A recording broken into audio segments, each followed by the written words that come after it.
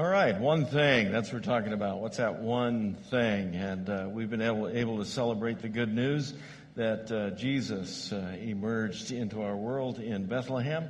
But remember, he grew up and became a man and gave us all kinds of incredible truth and wisdom, but then also is willing to do that one thing that he was called to do, and that's be obedient to the Father's will, even to experiencing the cross and the empty tomb for us.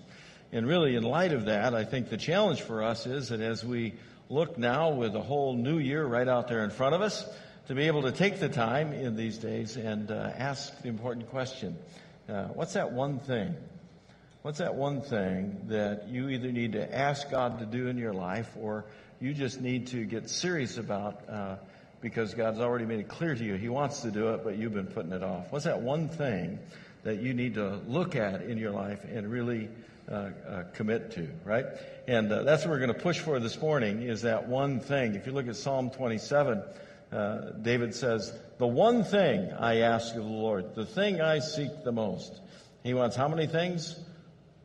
One thing, right? One thing. How many made a list last year of New Year's resolutions? Nobody in the room made a list of New Year's resolutions, okay? Well, if you did, by chance, maybe make a list, you probably made a list, right? You made more than one. You made a number of those things, and if we would equally say, okay, so if you made a list of 10 things, how many of those 10 things did you actually do, right? How many did you actually complete? And the probability is none or one maybe, right?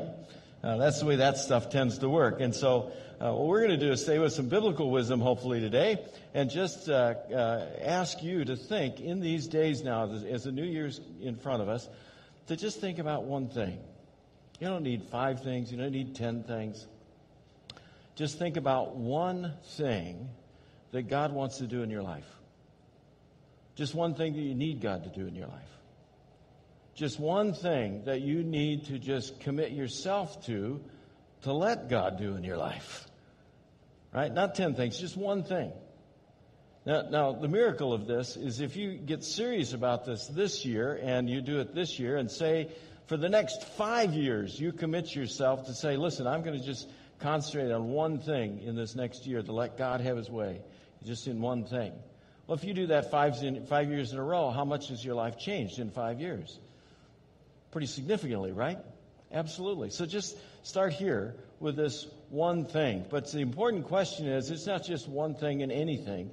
It's what is that one thing that God needs to do in your life, that you're putting off perhaps from letting God do in your life? What's that one thing? I want to encourage you to commit to that one thing. Now, for some of us, that one thing may be just reviewing and getting a better understanding of the value of time. This is where I am, by the way, on the list. Let you know that. This is where my one thing is. I look at my last year, and I look at my calendar, and I say, well, let's see. My calendar ran me. I didn't run my calendar, right? And that's just not the way God wants me to live. I know that, right? You can go into Ephesians 5, and he makes some really